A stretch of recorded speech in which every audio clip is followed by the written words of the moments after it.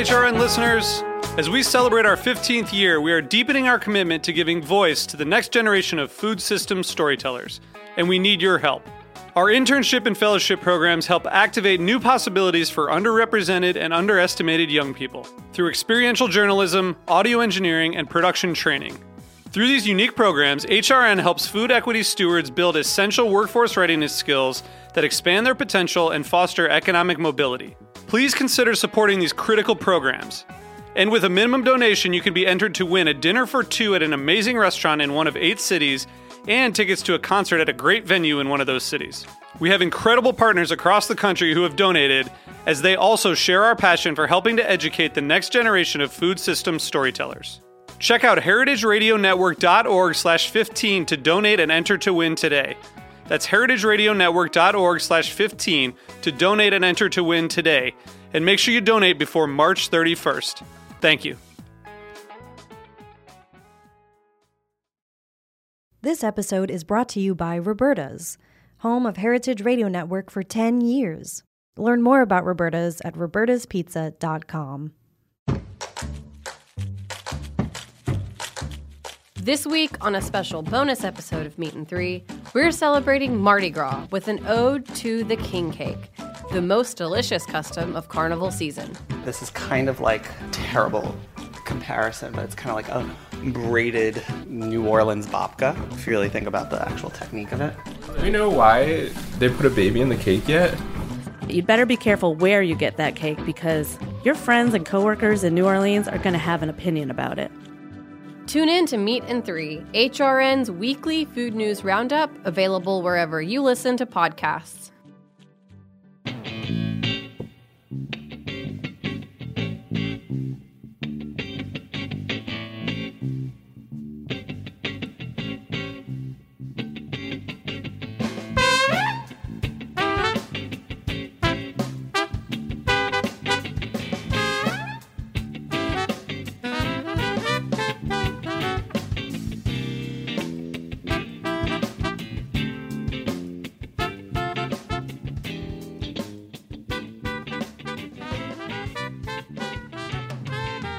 Welcome to the Grape Nation, your weekly wine journey. Our guest is Cathy Corison. We'll talk to Cathy about life, Cabernet, and Corison. We'll taste one of Cathy's wines for our weekly wine sip. I'm your host, Sam Ben-Ruby. Stay with us for the Grape Nation on the Heritage Radio Network. We bring wine to the people. Cathy Corison has been making wine for over 4 decades. She was the first woman winemaker proprietor in the Napa Valley at her Corison Winery, located in the benchland of the valley since 1987. Her focus has been Cabernet, and her sought-after wines are alive, powerful, elegant, aromatic, complex, and long-lasting. Great descriptions. Welcome to the Grape Nation, Cathy. Thank you. Thanks for sitting down with us. We are taping the show. We are in New York City. Cathy is in for the Wine and Spirits 100 Symposium. All right, Cathy, you have a long history tied to Napa Valley. And everyone has a history, but yours is very significant. And I want you to tell us about your journey in life and wine that got you to the present, which is owning Corison Winery, which has been many years, but there's been, growth within there. So you don't have to start with kindergarten and all of that, but let's talk about, when wine became an interest in that point on. It was a long time ago. I was minding my own business, studying biology at Pomona College. I was a sophomore in college. I was 19 years old. And on a complete whim, I took a wine appreciation class. And I've got to say, it ran with me, and I've never looked back. I thought I was going to be a marine biologist, but I fell in love with wine. For all the usual reasons, it's delicious. You share it with friends and family. It makes food taste better and vice versa. But for me, layered in on top of that was the fact that wine is a result of a whole series of living systems. And I was a biologist, and that's really what grabbed me. So your perspective was somewhat scientific. Right, life sciences, though. Yeah. Yeah. Yeah. And up until then, there was no real interaction or turn on with wine that was significant? No, I grew up in suburban Southern California. My dad was a lawyer, and he drank Gallo Hardy Burgundy. Jesus, you'd think a lawyer would go a step up, right? No, he's left us now, but it wasn't that he couldn't afford good wine, but he never wanted to spend more than $8 for a bottle of wine. Cathy, there's still $8, bottles out Yeah, there. there are, and there should be. But All right, so Pomona College, biology, wine class, that sets you in a different direction. Where does that take you? well, 2 years later, I graduated and with a degree in biology, and 2 days later, I was in the Napa Valley, because back in those days, in the mid-'70s, there weren't other regions in California. Sonoma had been around longer, but there wasn't as much expertise there. Napa was just emerging from Prohibition. It had taken decades to finally emerge, but it was starting to happen, and so That's what drew you there? I just drove there. And then worked in the Napa Valley at a wine shop, wine bar, for 6 months, and then at the Sterling Tasting Room for another 6 months. All the while I was running over the hill to Davis, taking care of some chemistry that I had managed to avoid all those years. Courses, you mean? Because I knew I wanted to go to Davis and get my master's degree in winemaking. And there was some chemistry I needed to clean up to do that. And I started taking the wine courses that year as well, winemaking courses. And then a year later, I was in the master's program. And you got your master's in did that enology? as quickly as I could in enology at Davis. Working and studying? I worked, by then I lived over there mostly, and I worked, but it was in a lab doing the research for my master's thesis. Looking back, was it important that you spend time early on getting your chops down with all of that? Two thoughts. One is that I don't think anybody can make wine consistently year after year, make it well, without a good technical foundation. And then besides that, back in the mid-'70s, I felt like as a woman I really needed that piece of paper. There just weren't... More because you were a woman? Absolutely. It's like, women don't have that kind of background. Women didn't make wine. That I knew. Yeah. We'll get to that. Yeah. All right, so you get the degree, and obviously you want to take it somewhere, so...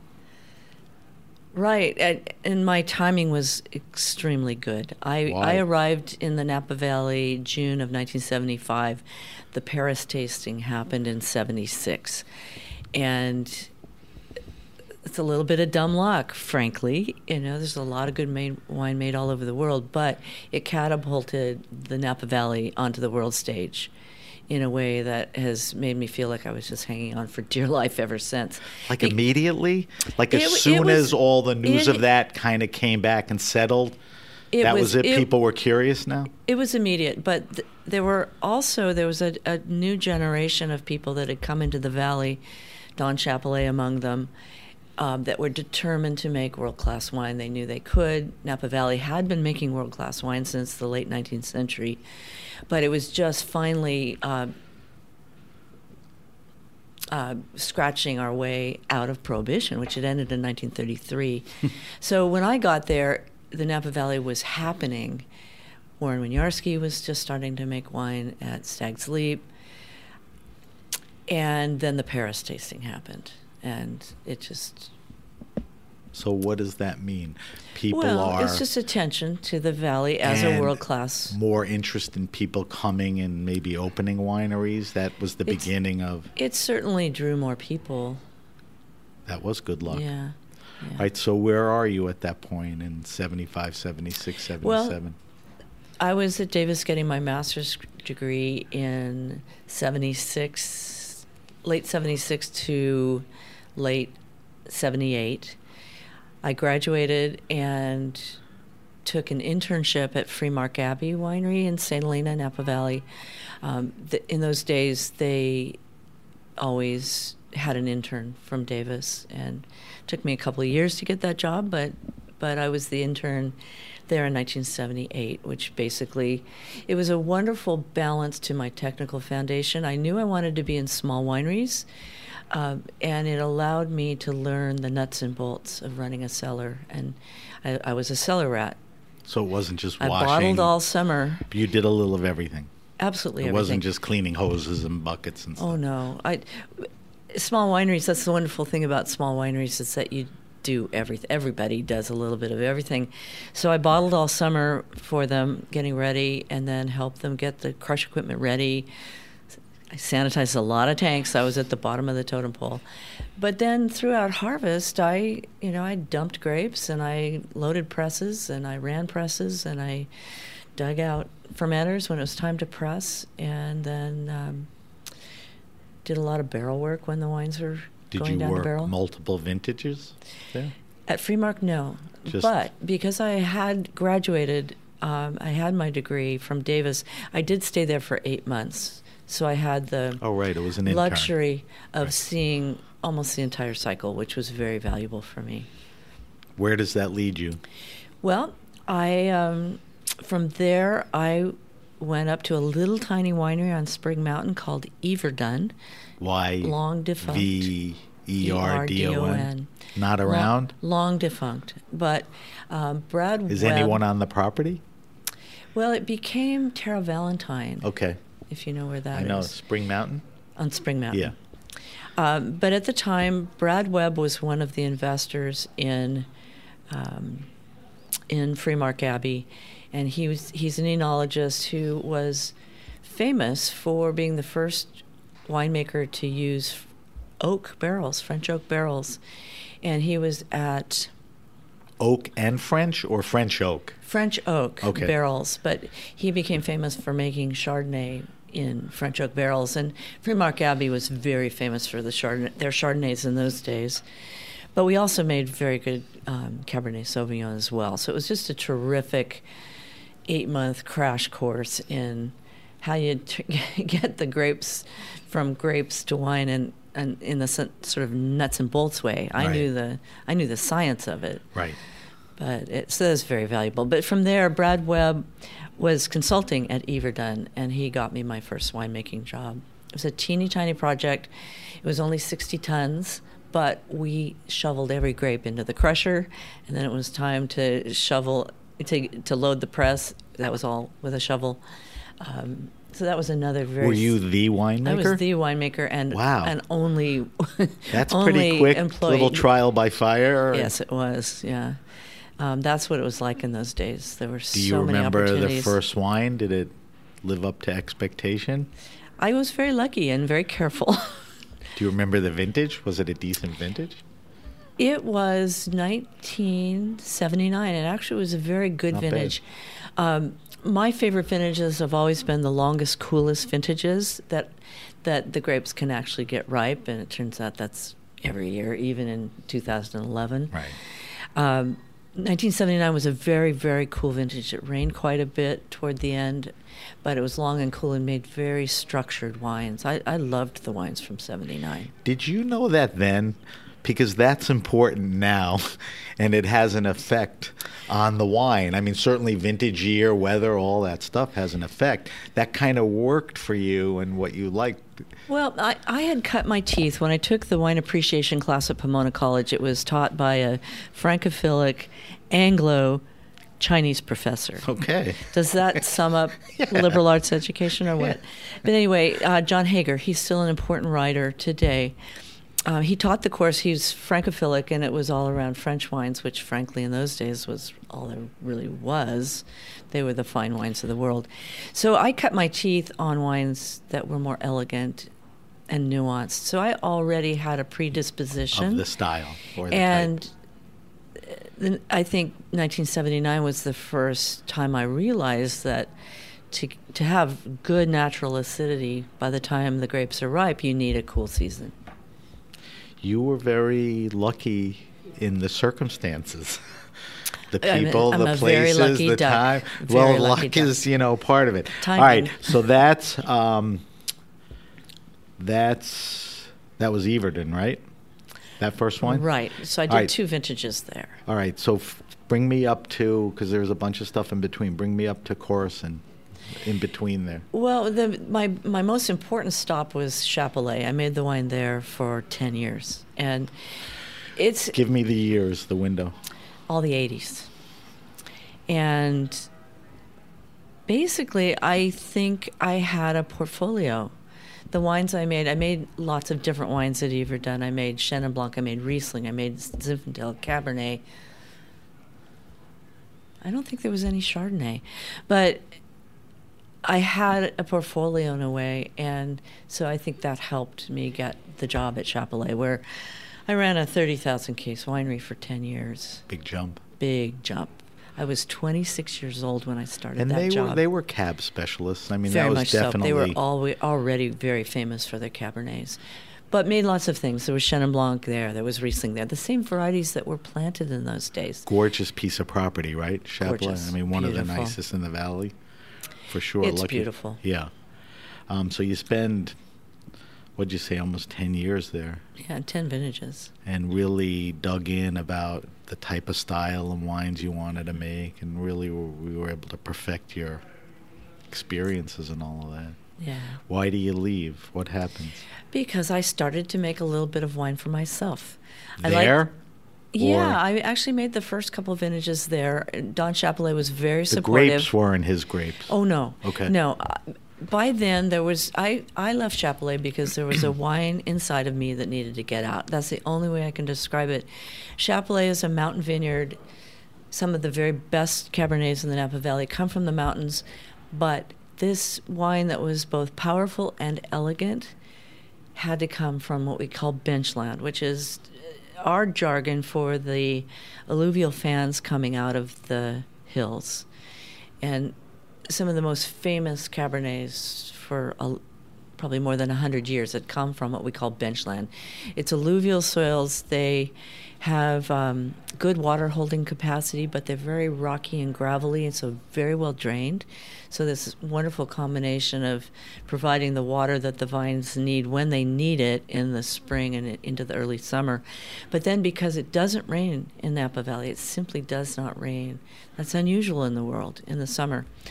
The vines run out of water right when they should stop growing and get busy ripening. And if the vines are still trying to grow when they ought to be ripening fruit, the Cabernet maintains green flavors. Right. So it's that wonderful combination of having grown the vine, but then running completely out of water, they stop growing and get busy ripening. And it's just I believe it's one of the best places in the world to grow Cabernet Sauvignon. Which is where Corison is. So you have all this experience now making wine, and now you have an idea of the wine you want to make, but Chapelet didn't have the grapes. So you go and find the benchland grapes, make it there, and then obviously what happens? You move out. I was a vagabond for 12 or 13 years. I After bought, Chapelet? Yes, I bought the best grapes money could buy, the best barrels money could buy, but I didn't have a winery. Did you vagabond on the wineries? You made them at multiple places? I used other people's facilities. Okay. I did the work, but I used other people's excess capacity because the industry was growing so fast that there were lots of wineries around that hadn't really grown into their full capacity. Was that moonlighting? You were doing that while you had other jobs, sort or of. at some point you were... In a way, as I left Chapelet, I started my own project, but I didn't have any way to support myself, so I consulted with a few wineries over the first 10 years or so. I made the first few vintages of Staglin Family Vineyard. I made the first 10 vintages of Fritz Maytag's York Creek. I made the first 10 vintages of Long Meadow Ranch. All great places. Part of it was sharing facilities, and part of it was just I needed to moonlight to make everything. So does a point point come where you're like, listen, can't be a vagabond anymore? Well, yes, and in the meantime, I had married William Martin, my husband, and he became involved very early on in '92. You married him in '90. I married him in 92. 92. So, but you technically opened Corison Winery before you married him, right? Right. When I met him, I was selling my first vintage, which was the 1987. I met him in 90. We got married in 92, but it turned out that we have very compatible but different strengths. And so there came a point that everything was booming in the Napa Valley, and the 1995 vintage was a very big vintage, almost double normal. And big there as was far as quantity. It was an excellent vintage, too. But there was a time when we thought we wouldn't have a place. There wouldn't be room for all the grapes we needed to crush. It all worked out, but the writing was on the wall. And that's where when Martin was good. William Martin, he had worked in architects' offices. He's a designer. And he designed a barn for us. And it took us a couple of years to get all the use permits and to figure out how we were going to make it happen. But then we built a barn. And so in 1999, we built the barn, and that was our first vintage in our own facility. So 99. 87 was the first vintage. So it was something like 13 vintages later and 6th location later, we finally had a home. Now, when you built the barn, and there's a couple things we need to cover. Did you build a house by the barn, or were you living somewhere else? And the barn was on the bench land. The barn was on the bench land. And you had the property around the barn. William identified the property. I knew I needed bench land, which is just a little part of the valley at the bottom of the hills between Rutherford and St. Helena. Right. And so he took the beautiful old soil maps and identified this property, which happened to be on the highway, happened to have a house on it that was built in 1898. We were told it was condemned. It was in very bad shape. We were also told that it was on AXR. That sounded like bare Explain land. what AXR is. AXR rootstock is a rootstock that rootstock. Turned out to be insufficiently resistant to phylloxera. Phylloxera had wiped out the wine industry worldwide in the late 19th century, came back through California in the 80s and 90s, because everybody had gone wholesale to AXR1 rootstock, which was somewhat resistant but not resistant enough. So eventually it started to die. We were told that this piece that is now Kronos Vineyard was on AXR. Condemned house, AXR. It sounded like bare land to us. But so for some reason, I think you may have liked that AXR, right? Well, Did you pull it up? We knew that we would need to replant it. Okay. All of it, pretty much? Oh, yeah. Okay. It was, but the reason we were able to buy it for a bare land price is because of the condemned house. It turns out it wasn't condemned. And the vineyard was St. George rootstock instead, it so happened. The gentleman who had been born in that house and had planted the vineyard in 1971 was able to tell us that it was St. George rootstock. This is all while we were in escrow. We didn't breathe a word to anybody.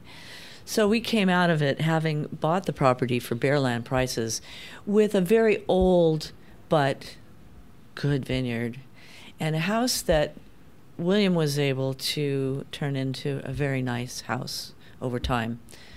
Well, that was his wheelhouse. He knew how to look at something. Exactly. He saw the potential, and he knew that it was just over 10 acres, and that in the Napa Valley, because of the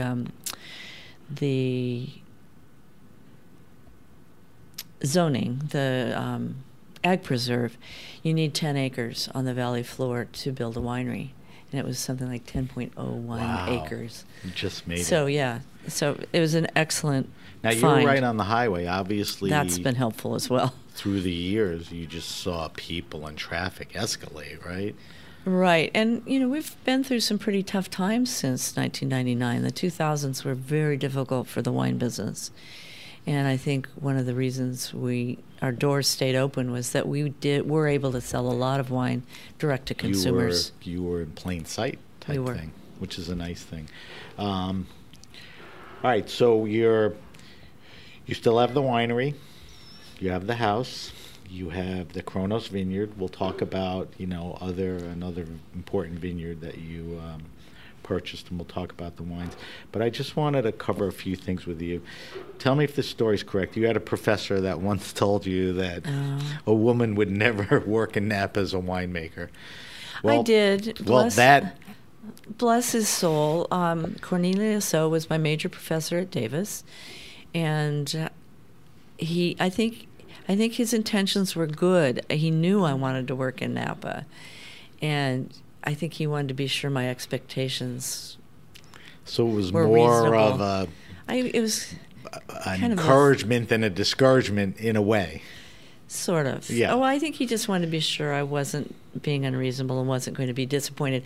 I also think he had ties to big wineries in the Central Valley, and in those days that's what women did. They ran laboratories, and I think he had a pretty fancy laboratory job that he was hoping I would take. So he turned out to be wrong. I'm sure you endured your share of gender discrimination. Fair to say that? Sure. Have things changed much in your eyes in the Well, Valley? things have changed hugely. I think among the things that have changed, there are women at all levels. It took longer for women to get jobs in the vineyards, but now there are women in the vineyards, vineyard management, cellars, winemaking.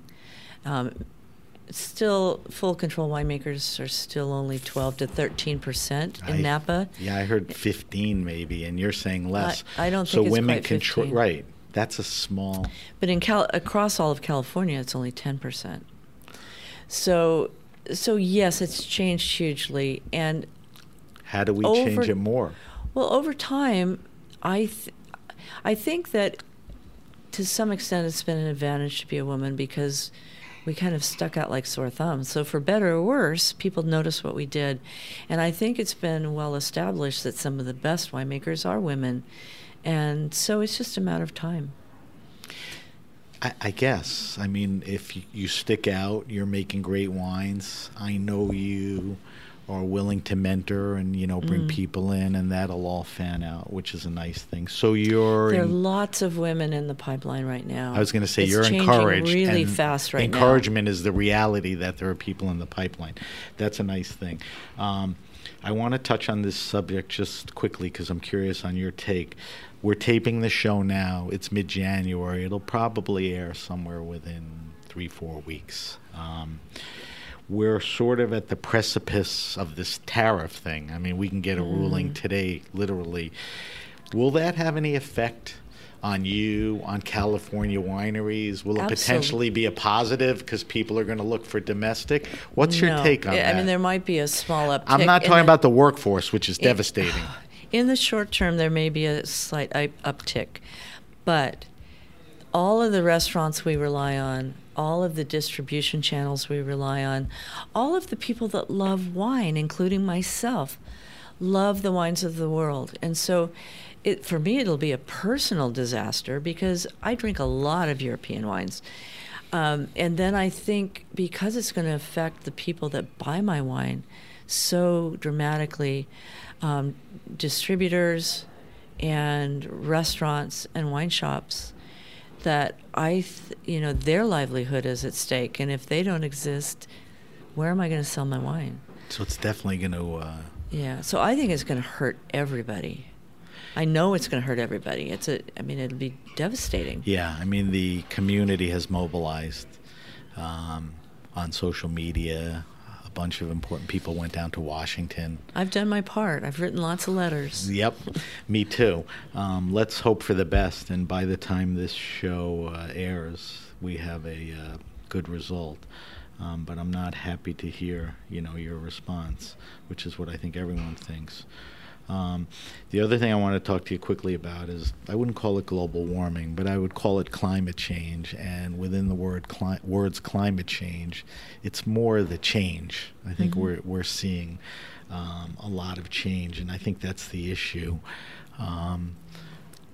You, not uniquely, but not as many, have worked, 40 vintages and how has this changed? I mean, where are we at today? Is it something I know you will worry about, but does it alter the way you do things now? It's hard to really know what's happening. In the last 10 years, we've had the hottest vintage ever ripening season, and we've had the coldest ripening season. We had 2017, and we had 2011 within 6 years of each other, hottest and coldest on record. So it's a little hard to know what to worry about, except, and I'd also say that I'm grateful that I make a late variety that needs a lot of heat to get ripe. But of course, we're all very concerned about general average warming. I mean, because I've spoken to guests, they're making wine in England because of the climates now. There's a different perspective on how you harvest in Champagne.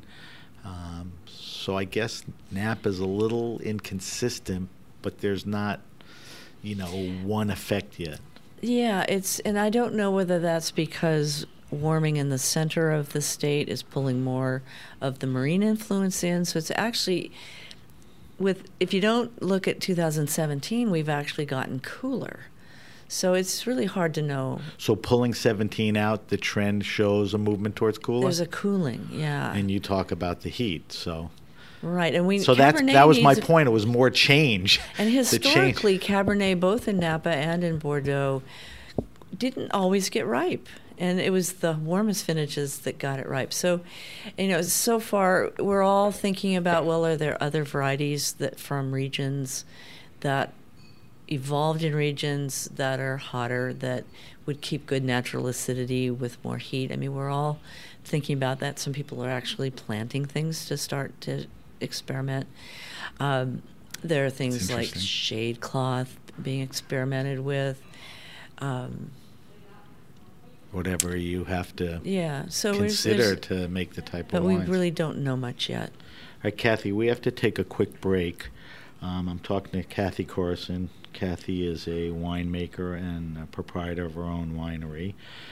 Cathy, when we come back, I want to talk to you about sustainability, organics, and I want to get a little deeper into your winery and wines. You're listening to The Grape Nation on the Heritage Radio Network.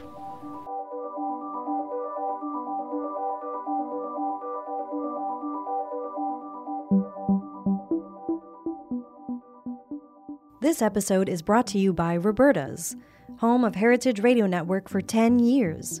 Roberta's was founded in Bushwick in 2008 and has become one of the most iconic restaurants in the country. HRN made its home inside of Roberta's in 2009, and together they have become part of the DIY fabric of the neighborhood. Roberta's, the pizza restaurant, is open for lunch and dinner 7 days a week and serves much more than just the famous wood-fired pizzas.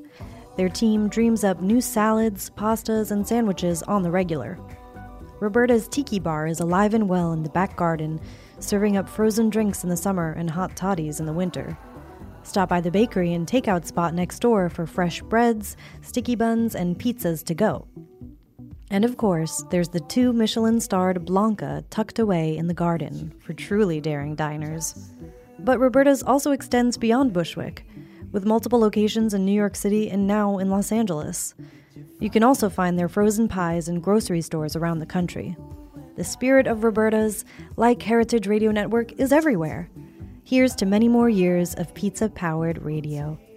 Learn more about Roberta's at robertaspizza.com. And fall asleep just to wake up.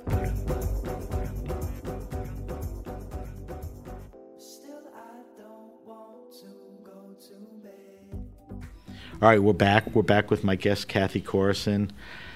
Cathy, I want to get into your wines a little,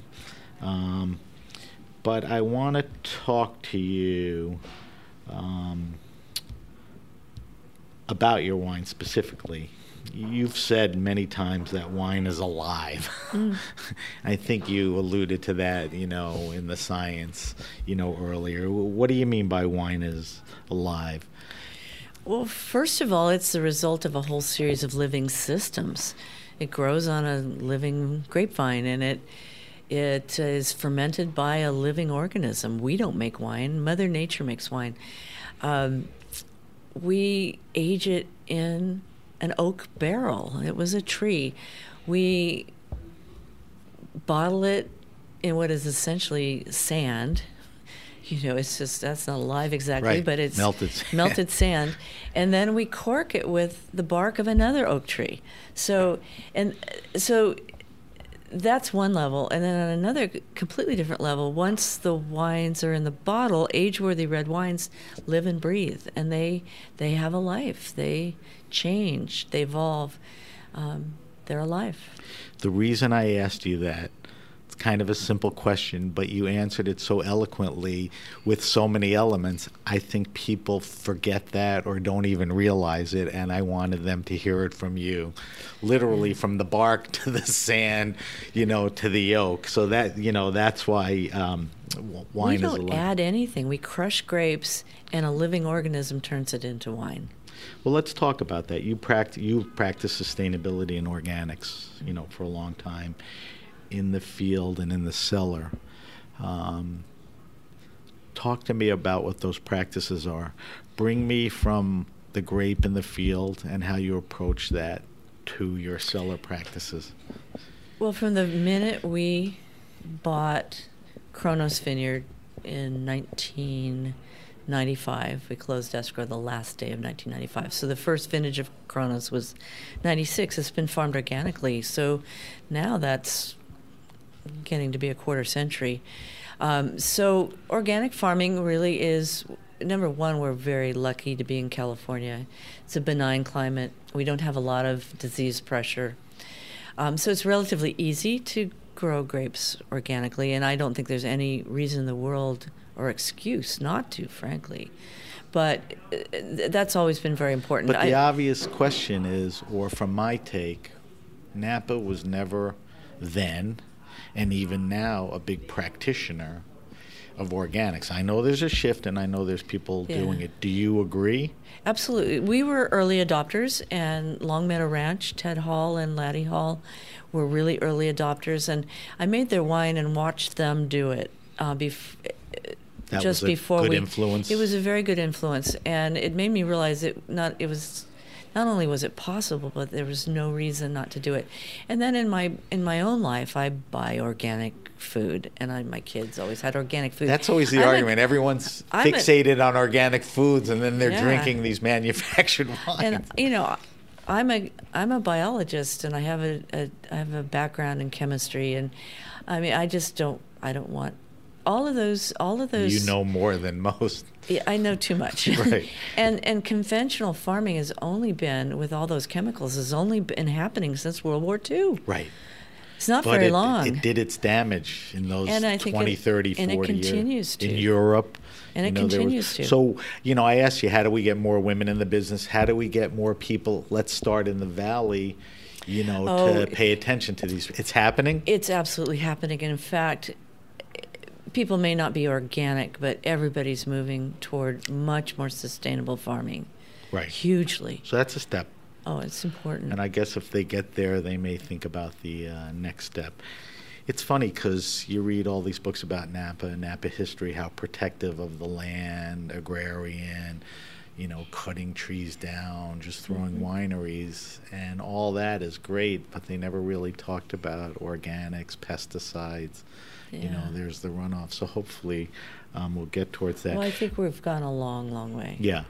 Tell me about the cellar. So you're practicing organics in the field. It's all about the grape. You bring it in. I assume you're low intervention. I can't make the wine any better than the grapes that come in the door. And I try to stay out of it as much as I can. I think of myself as a steward more than anything. I'm just watching. I have a technical foundation, so if anything, I'm there to keep anything from going astray. But great grapes make great wine, period. So that's the start, and that's the end. Yeah. So it's very traditional winemaking. Now, you've kind of weaved this in and out of our discussion, and I hate to ask this question straight up, but it's a good opportunity for you to describe the wines. The question is, what's the style or type? But really the characteristics, the type of wines that you're making. And there's a lot of words that I want to hear, and I know you're going to say like acidity and how do you balance power and finesse. Tell me about the wines. Well, that's exactly what I was trying to do. I mentioned this wine when I started my project, this wine that was both powerful and elegant. Powerful. Cabernet is powerful. I don't care how you grow it. So you start with a powerful grape. Yeah. It doesn't matter how you grow it, how you pick it, how you make it. It's going to be powerful. But for me, it's much more interesting at the intersection of elegance. And they sound opposite. They sound like they have to be two different things, but they can wind up in the same glass at the same time. And I've been playing with that all my life. And it's kind of in your head is where this happens. How do you get there? Yeah. And so for me, a lot of that's what I love about benchland fruit. I love about the St. Helena appellation has slightly higher acidity than the appellations around it. And the wines from the benchland are powerful, but they also are very aromatic. And the tannins from that part of the world, if the grapes are grown properly, come into the winery feeling like velvet. And that's why my wine style can be drunk at any juncture. When we first released meaning early, middle, aged. Right. Yeah, they're just an interesting person. You could pop it open in a couple of years. It's not like, and no knock, like a dun where it takes 30 years or something. Right. You don't have to wait for very astringent tannins to resolve because the tannins already feel like velvet. If you were to measure the tannins, you get a very big number, and that helps it age. It helps it feel good in your mouth. But the tannins that are there are very soft. So when you say your Cabernets speak of place, I do. And we've spent time talking about the benchland, the soil, that gives you every opportunity to make that type of wine. And I think that's one of my jobs, because that's one of the wonderful things that wine could do. It can speak of both time and place, and then it goes forward into time, speaking of that time and place. It's a silly question, but you know your style and you know what it takes. Can you make a wine in an area that doesn't possess those traits and make the type of wine you want? Absolutely not. You can't. For a while I was making wine at Chapelet and for myself at the same time. But that's both the Cabernets, realization you had. You have in your head, you said, the wine. I couldn't make a Chapelet Cabernet down on the benchland or vice versa, because anything that grows in the ground can speak of place. All right, so you were fortunate to land on Kronos, which is where you built the winery and have the 10+ acres. You sought out to find another place or more grapes, and not too long ago, you took on another vineyard, right? Right, and it's actually not that we sought that vineyard. You were using. I had been sourcing that vineyard. Right. I bought the grapes That's from what I that meant. vineyard for 30 years, almost before we purchased it through 3 different owners. And it really was more a matter of securing the grapes going forward. And then also, now I manage that vineyard, and I think we're growing better grapes now because I have more control. So it's manage it because you own it. Right. So even when you were contracting or leasing, you only had so much input. Didn't that drive you crazy? Right. I only source vineyards that I do have a say in the farming, but it's still not the same. Just like making wine in other people's facilities is not the same as making wine in our own. Right. I know we can grow better grapes and we can make better wine by having the control we need to do exactly what we need to do when we need to do it. Right. Both places. Right. So Sunbasket is close to Kronos. If you had a really good arm, you could hit it with could. a rock. And how big is it? It's 7 acres. Kronos is Nice. 8.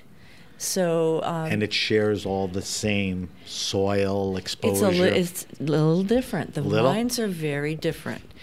Kronos Vineyard is one of the oldest Cabernet vineyards in the Napa Valley. Because it's on St. George, it didn't have to be replanted in the 90s. And so it's almost 50 years old now. Very, very special. Wide spacing, crazy, everything's kind of crazy about it, but makes just incredible wines. Sunbasket was replanted in the 90s, so it's younger, but it's mature now. It's quarter century old.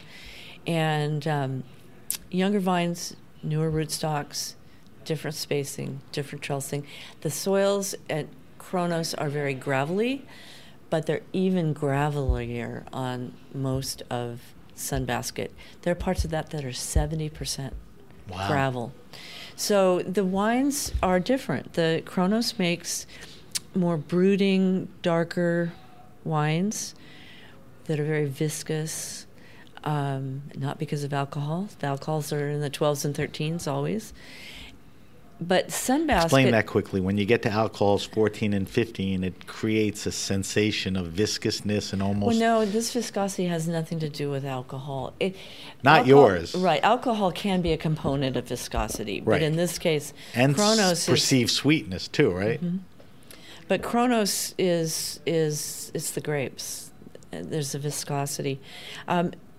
Not so far away, Sunbasket on very gravelly soils makes very bright red and blue fruit-driven wines, and it's always been very, very useful as a major component of the Corison Napa Valley blend, and has always been one of my favorite vineyards. So it is so much fun now to be able to bottle a little bit of it and let it come out and show what it does.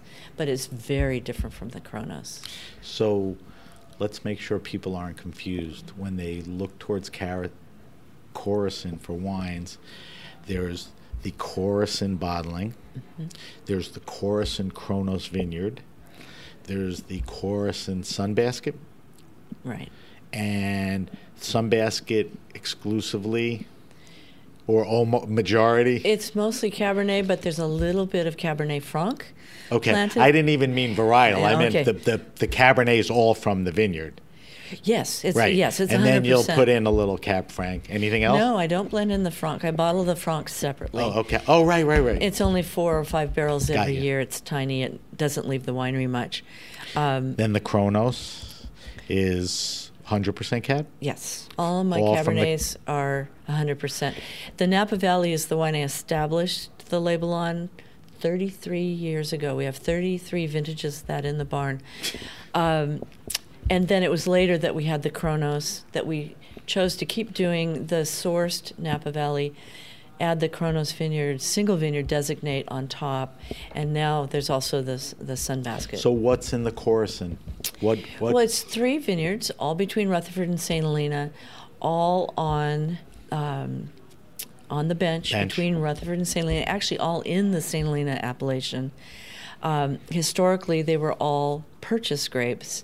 Now Sunbasket is still an important component of that. So we own that and then purchase grapes from a couple other vineyards. And those are the flagship wines. Like you said, you make a Cab Franc from a small bunch of vines and all that. You're still making a Rosé and a Gewürztraminer? Yeah. On your Corazon label? Corazon, yeah. It means Corazon. It means heart in Spanish, yeah.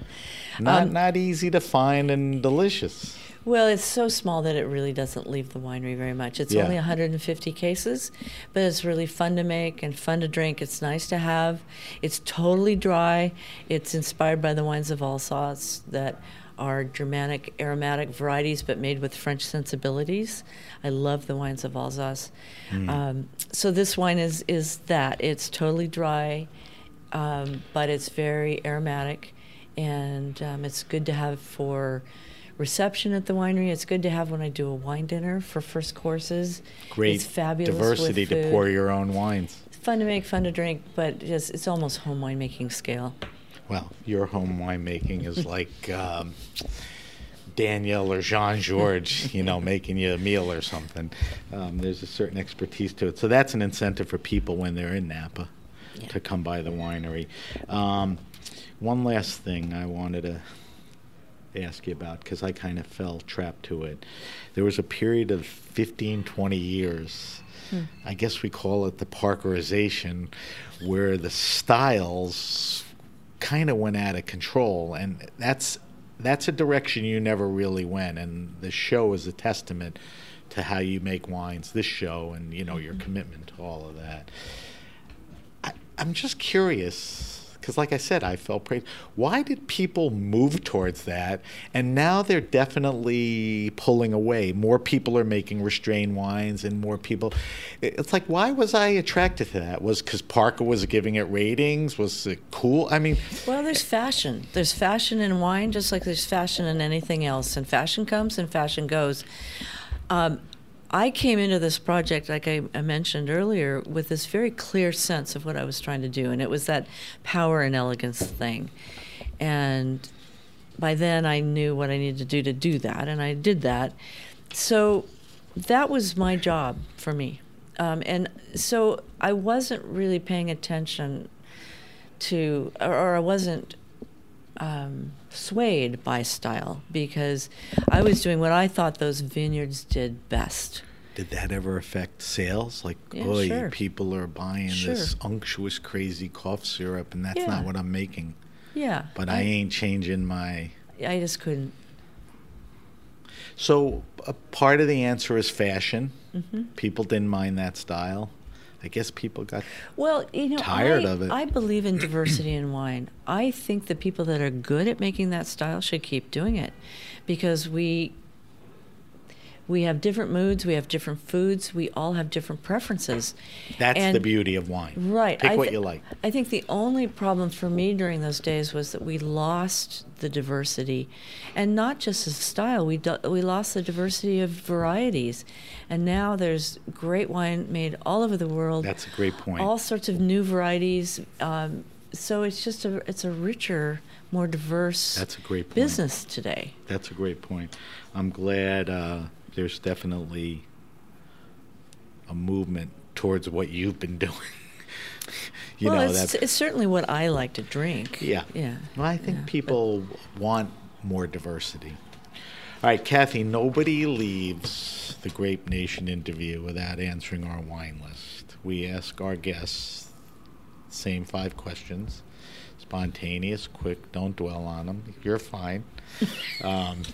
So here's the first question. What are you drinking now? What's in the fridge? What are you trying? Is it seasonal because you're in New York? Well, I have been in New York for a couple of days, but there's always a Mosel in my refrigerator. Okay, so you're a Riesling guy. I love Riesling. Okay. What do you love about it? The acidity? Everything. The brightness, the acidity, especially Mosels are just so pretty. So Riesling specifically from Mosel, is this something you've loved for? Ever. Okay. Yeah. Do you have a favorite too? Oh, I don't want to say that. Okay. They're just okay. But there's always one in our refrigerator. I think the fact that you limited it to Mosel, because I post all your answers. That's why I ask people, because I share them. They, believe it or not, they're more interested than you think. Anything else? And then I just love the wines of the world. I mean, favorites are Champagne Brut Rosé. I love Côte Rôtie. I've been on a huge Northern Italian jag for... I can't even call it a jag anymore. I have to jump across the table and kiss you. Yeah. Those are exactly what I'm loving right now. Barolo Barbaresco, and some of the Longa. Yeah, there's some great Longa stuff. Nebbiolos are gorgeous. I love the wines of Tuscany. I've always thought of them as almost a model for my wines, because they can be powerful and elegant at the same time. It's not the same flavors. They're very aromatic. They've done a good job with that. Yeah, but I just love the wines of the world.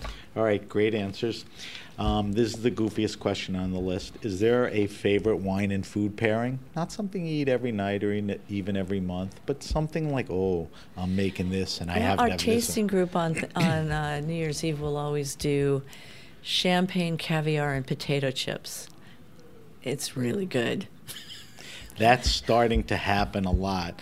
There's Ariel Arce opened Air Champagne Parlor. Jem Pelker from San Francisco opened the Riddler, and that type of food is showing up.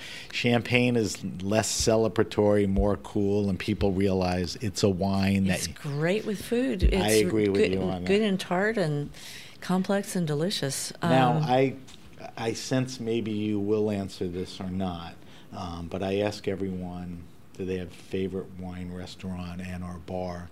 And pointing towards people that have a good wine program, a good knowledge, an enjoyable place to go. I guess if you told me Napa, and I don't want you to be exclusive. Two come to mind. Okay. I'm in New York, and I've been at Aldo Sam's wine bar twice already. Aldo was just It on. doesn't We get love better. him. It doesn't get Everything better. about the place. But a couple of years ago, Matt Stamp and his partner, I believe they're both master sommeliers, opened Compline in Napa. And I love that place. I mean, there are a few, it's just like Aldo Sam. The whole world of wine is there. They're all well chosen. And then they make just a few really nice dishes. So it's not really a restaurant, but That was the whole point of the question, where you could walk into and evoke what you said. Mm-hmm. You know, you like the environment, you like the you wine, can the learn people. something. Right. Yeah. Those are two good ones, and like I said, I'll post them. Fourth question, do you have a favorite all-time wine? Now, when I originally put this question on the list, the expectation was the rarest, most expensive fancy wine, the 61 Petrus. That's not where the question went. It's become very experiential, or a wine that had a meaning to you at a point. Is there a wine that falls under that category? Yes. I was, while I was at Davis, when I was back in the Napa Valley on weekends, we were caretaking on the Isley property, Milton Barbara. And Milt had a wonderful old cellar, and he poured a 1961 Chambertin Clos de Bez that, to me, yes, it's fancy, yes, it was expensive, but it was an epiphany. Wine could be that good. I already loved wine, but that one was special. That was special. That wasn't around much. I know 61 was a killer year in Bordeaux. I'm assuming it wasn't bad in Burgundy. The wine was awful good. Yeah, that's a good answer. Yeah. All right, last question. We both have kids in our 20s. They're out on their own now. They're going to parties, dinner parties. They can't show up with that crappy $8, $9, $11 bottle of wine, and they don't have the money for $40.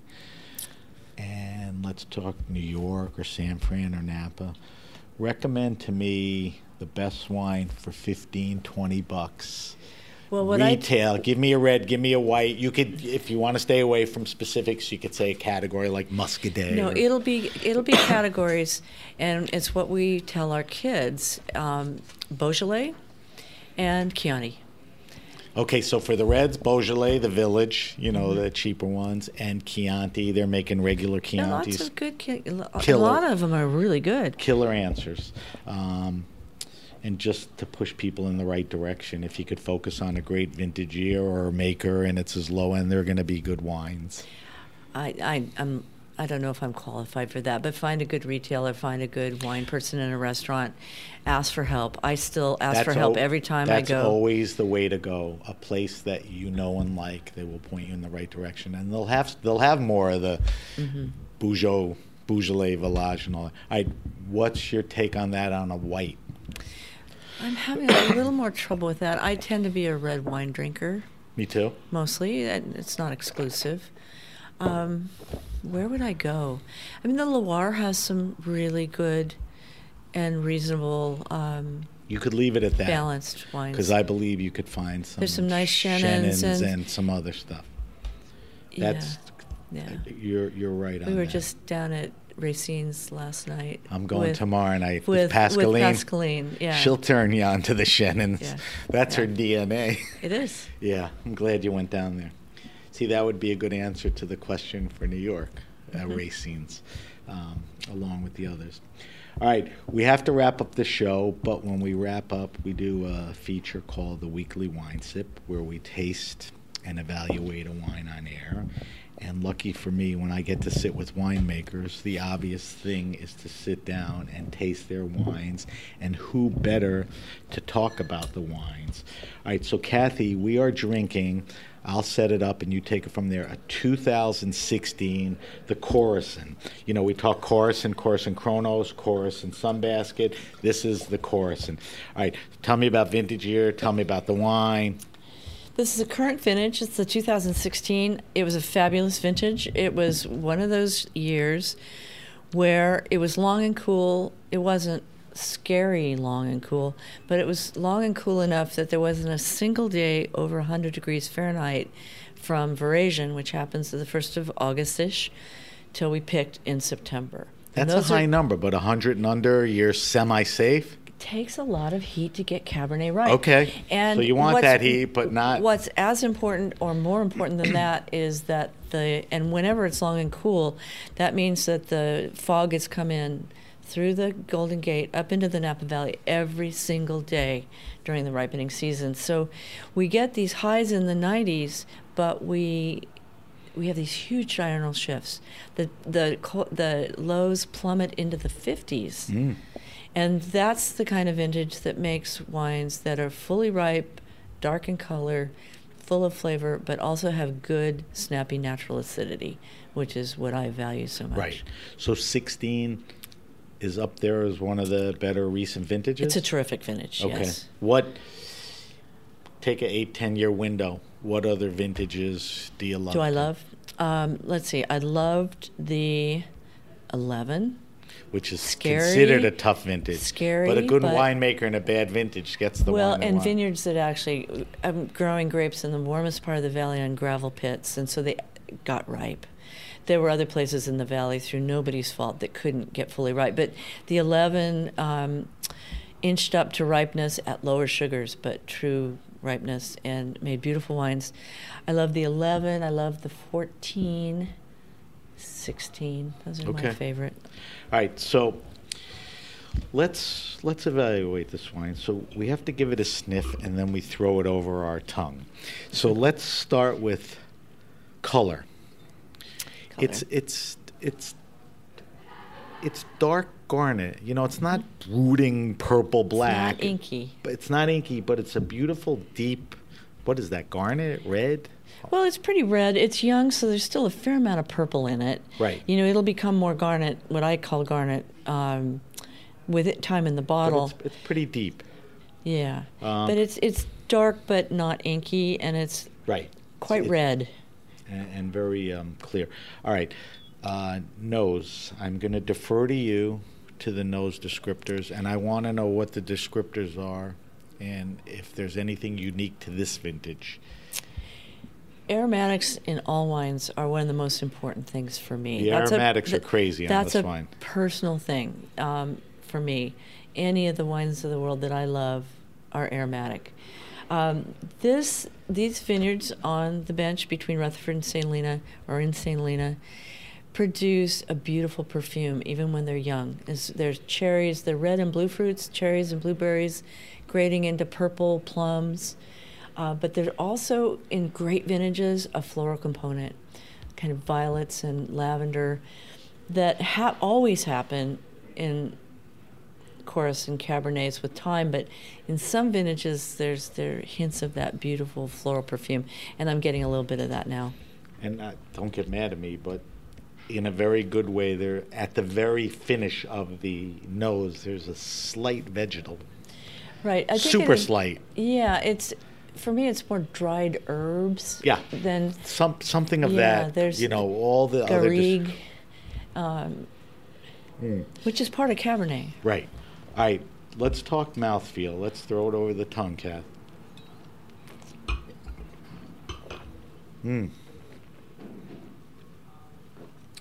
It's a beautiful mouthfeel. For me, it's right where I want it to be. You know, there are delicious wines that are medium, less, thin.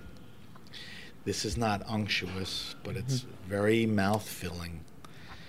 And because of the mouth-filling, you get that attack on the palate. So tell me what the mouthfeel is. Am I right?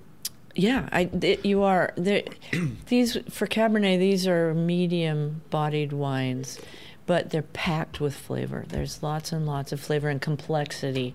So it's when you put it in your mouth, it feels like a full mouth of flavor. Top, bottom, sides. And important to me is that there's a good backbone of natural acidity that's important to me. And then we talked earlier about the quality of the tannins. Tannin is just a class of compounds. It's not one thing. And tannins can be everything from, I call them ouch tannins. They hurt. They're astringent. Grainy or astringent. All the way to what I call velvety tannins. And this little corner of the world, farmed right, with lots of attention to the canopy, we get the grapes coming into the winery with tannins that already feel like velvet. And it's amazing, because I don't know, you would have to give me a lesson on the effect a younger wine has on a tannin. I know they integrate as they get older. Sometimes they could be grainy or sharp. These are so velvety smooth and already integrated. Yeah, they came into the. In my I mean, they're there, right? What technical happens in time to these tannins? They're there. They're part of the structure, and they will become even softer with time. The natural acidity will always be there. It doesn't go anywhere, so it'll always be that sort of backbone. And then the character of the flavors will evolve over time. From right now, it's very fruit driven. And in about 10 years is what I call a sweet spot, which is when it's still going to be quite young and fruit-driven. But by then, there'll be more of this bottle bouquet thing that's pretty wonderful. And then going into its second and third decade, it becomes more about the bouquet and less about the fruit over time. Will the bouquet remain similar to the original bouquet, No, or it'll evolve too? It evolves too. Let's just talk to me about the palate. Does the palate reflect the nose descriptors? What do you get on? I think it does. So tell me what you get on the palate. Loads of black cherry and blueberry, plum.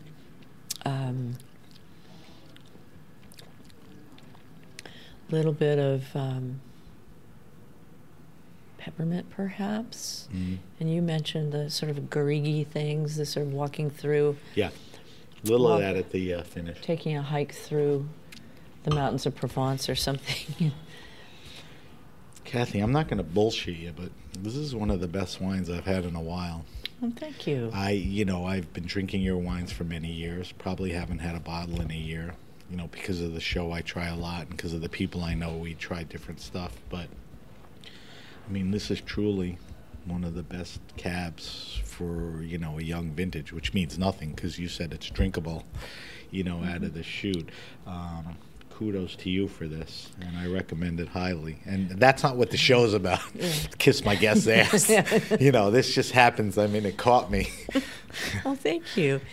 Another thing to say about age-worthy red wines is that what you serve with them evolves over time. That's always, look, what foods would you pair this wine with? I love lamb anyway, but hot and spicy with our young Cabernets.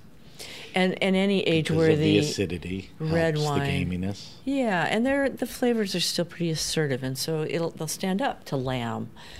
As the wines get a little older, some will switch to beef. It's a little more subtle. So I don't love lamb. Never did. A lot Very of people popular. don't. A lot of people don't. So I'm talking today, not later. I can eat this with what type of beef? Just eat it with a good steak. Anything, okay. Yeah, you don't need to fuss over it. All right. I think with a juicy burger would be great. Oh, all that stuff. And then as the wines get older and older, you would serve it with less and less assertive food. I had a wonderful old claret at Don Chapelet's house a long time ago. And Molly Chapelet did boiled chicken. I mean, she boiled it really well, but it was boiled chicken because the wine had become so ethereal and subtle that they wanted to be sure they didn't overpower it. And a boiled with chicken food. is really almost neutral in a way. Yeah. That's funny. All right, so this is the 2016 Corison St. Helena from Corison Winery. Cathy, it's delicious, and thank you for bringing it in. We have to wrap up. An hour went very quickly. There's a lot more I could talk to you about, but we'll do that another time. If you have a question, suggestion, wine happening, or event, hit me up at sam@thegrapenation.com. That's sam@thegrapenation.com. We would like you to subscribe to the Grape Nation podcast on iTunes, Stitcher, Spotify, or wherever you get your pods. Follow us on Facebook at The Grape Nation. Follow us on Instagram at SBenRuby and on Twitter at BenRuby. I know it's confusing, but you could always use the hashtag #TheGrapeNation. The reason I want you to follow us is I'm going to post Cathy's wine list and all the info on the weekly wine sip selection on our social media sites. Cathy, if we want to find more about Corison wines, best place to go? Website? Our website has a lot of good information. It's And just that Corison.com. is- okay. Corison. And if we want to peek in or lurk on you a little on social media, can we find you anywhere? I'm pretty active on Instagram these days. Okay. At Cathy Corison. Cathy Okay. with a C, Corison, 1R. Right. And Twitter less so, but historically fairly active. Okay. We try to keep Now, Facebook. you know on Instagram you could hit the Twitter thing and it'll go on Twitter. I know. Listen, you're in New York. I'm not Yeah. telling you. No, I'm not asking you. I'm commanding you that you Instagram these next few days more. You're going to be at the Wine and Spirits Symposium. If you bump into interesting people, take a picture. If you're in the street and you see something cool, just let it go, Cathy. All right? I'll work on that. Come on. I'll work on that. All right, so that's at Cathy Corison. C, Cathy Corison, C. All right, I want to thank our guest, Cathy Corison. Thanks for taking time while you're in New York to sit down with us. Thanks to our engineers, and thanks to everyone at the Heritage Radio Network. I'm Sam Ben-Ruby, and you've been listening to The Grape Nation.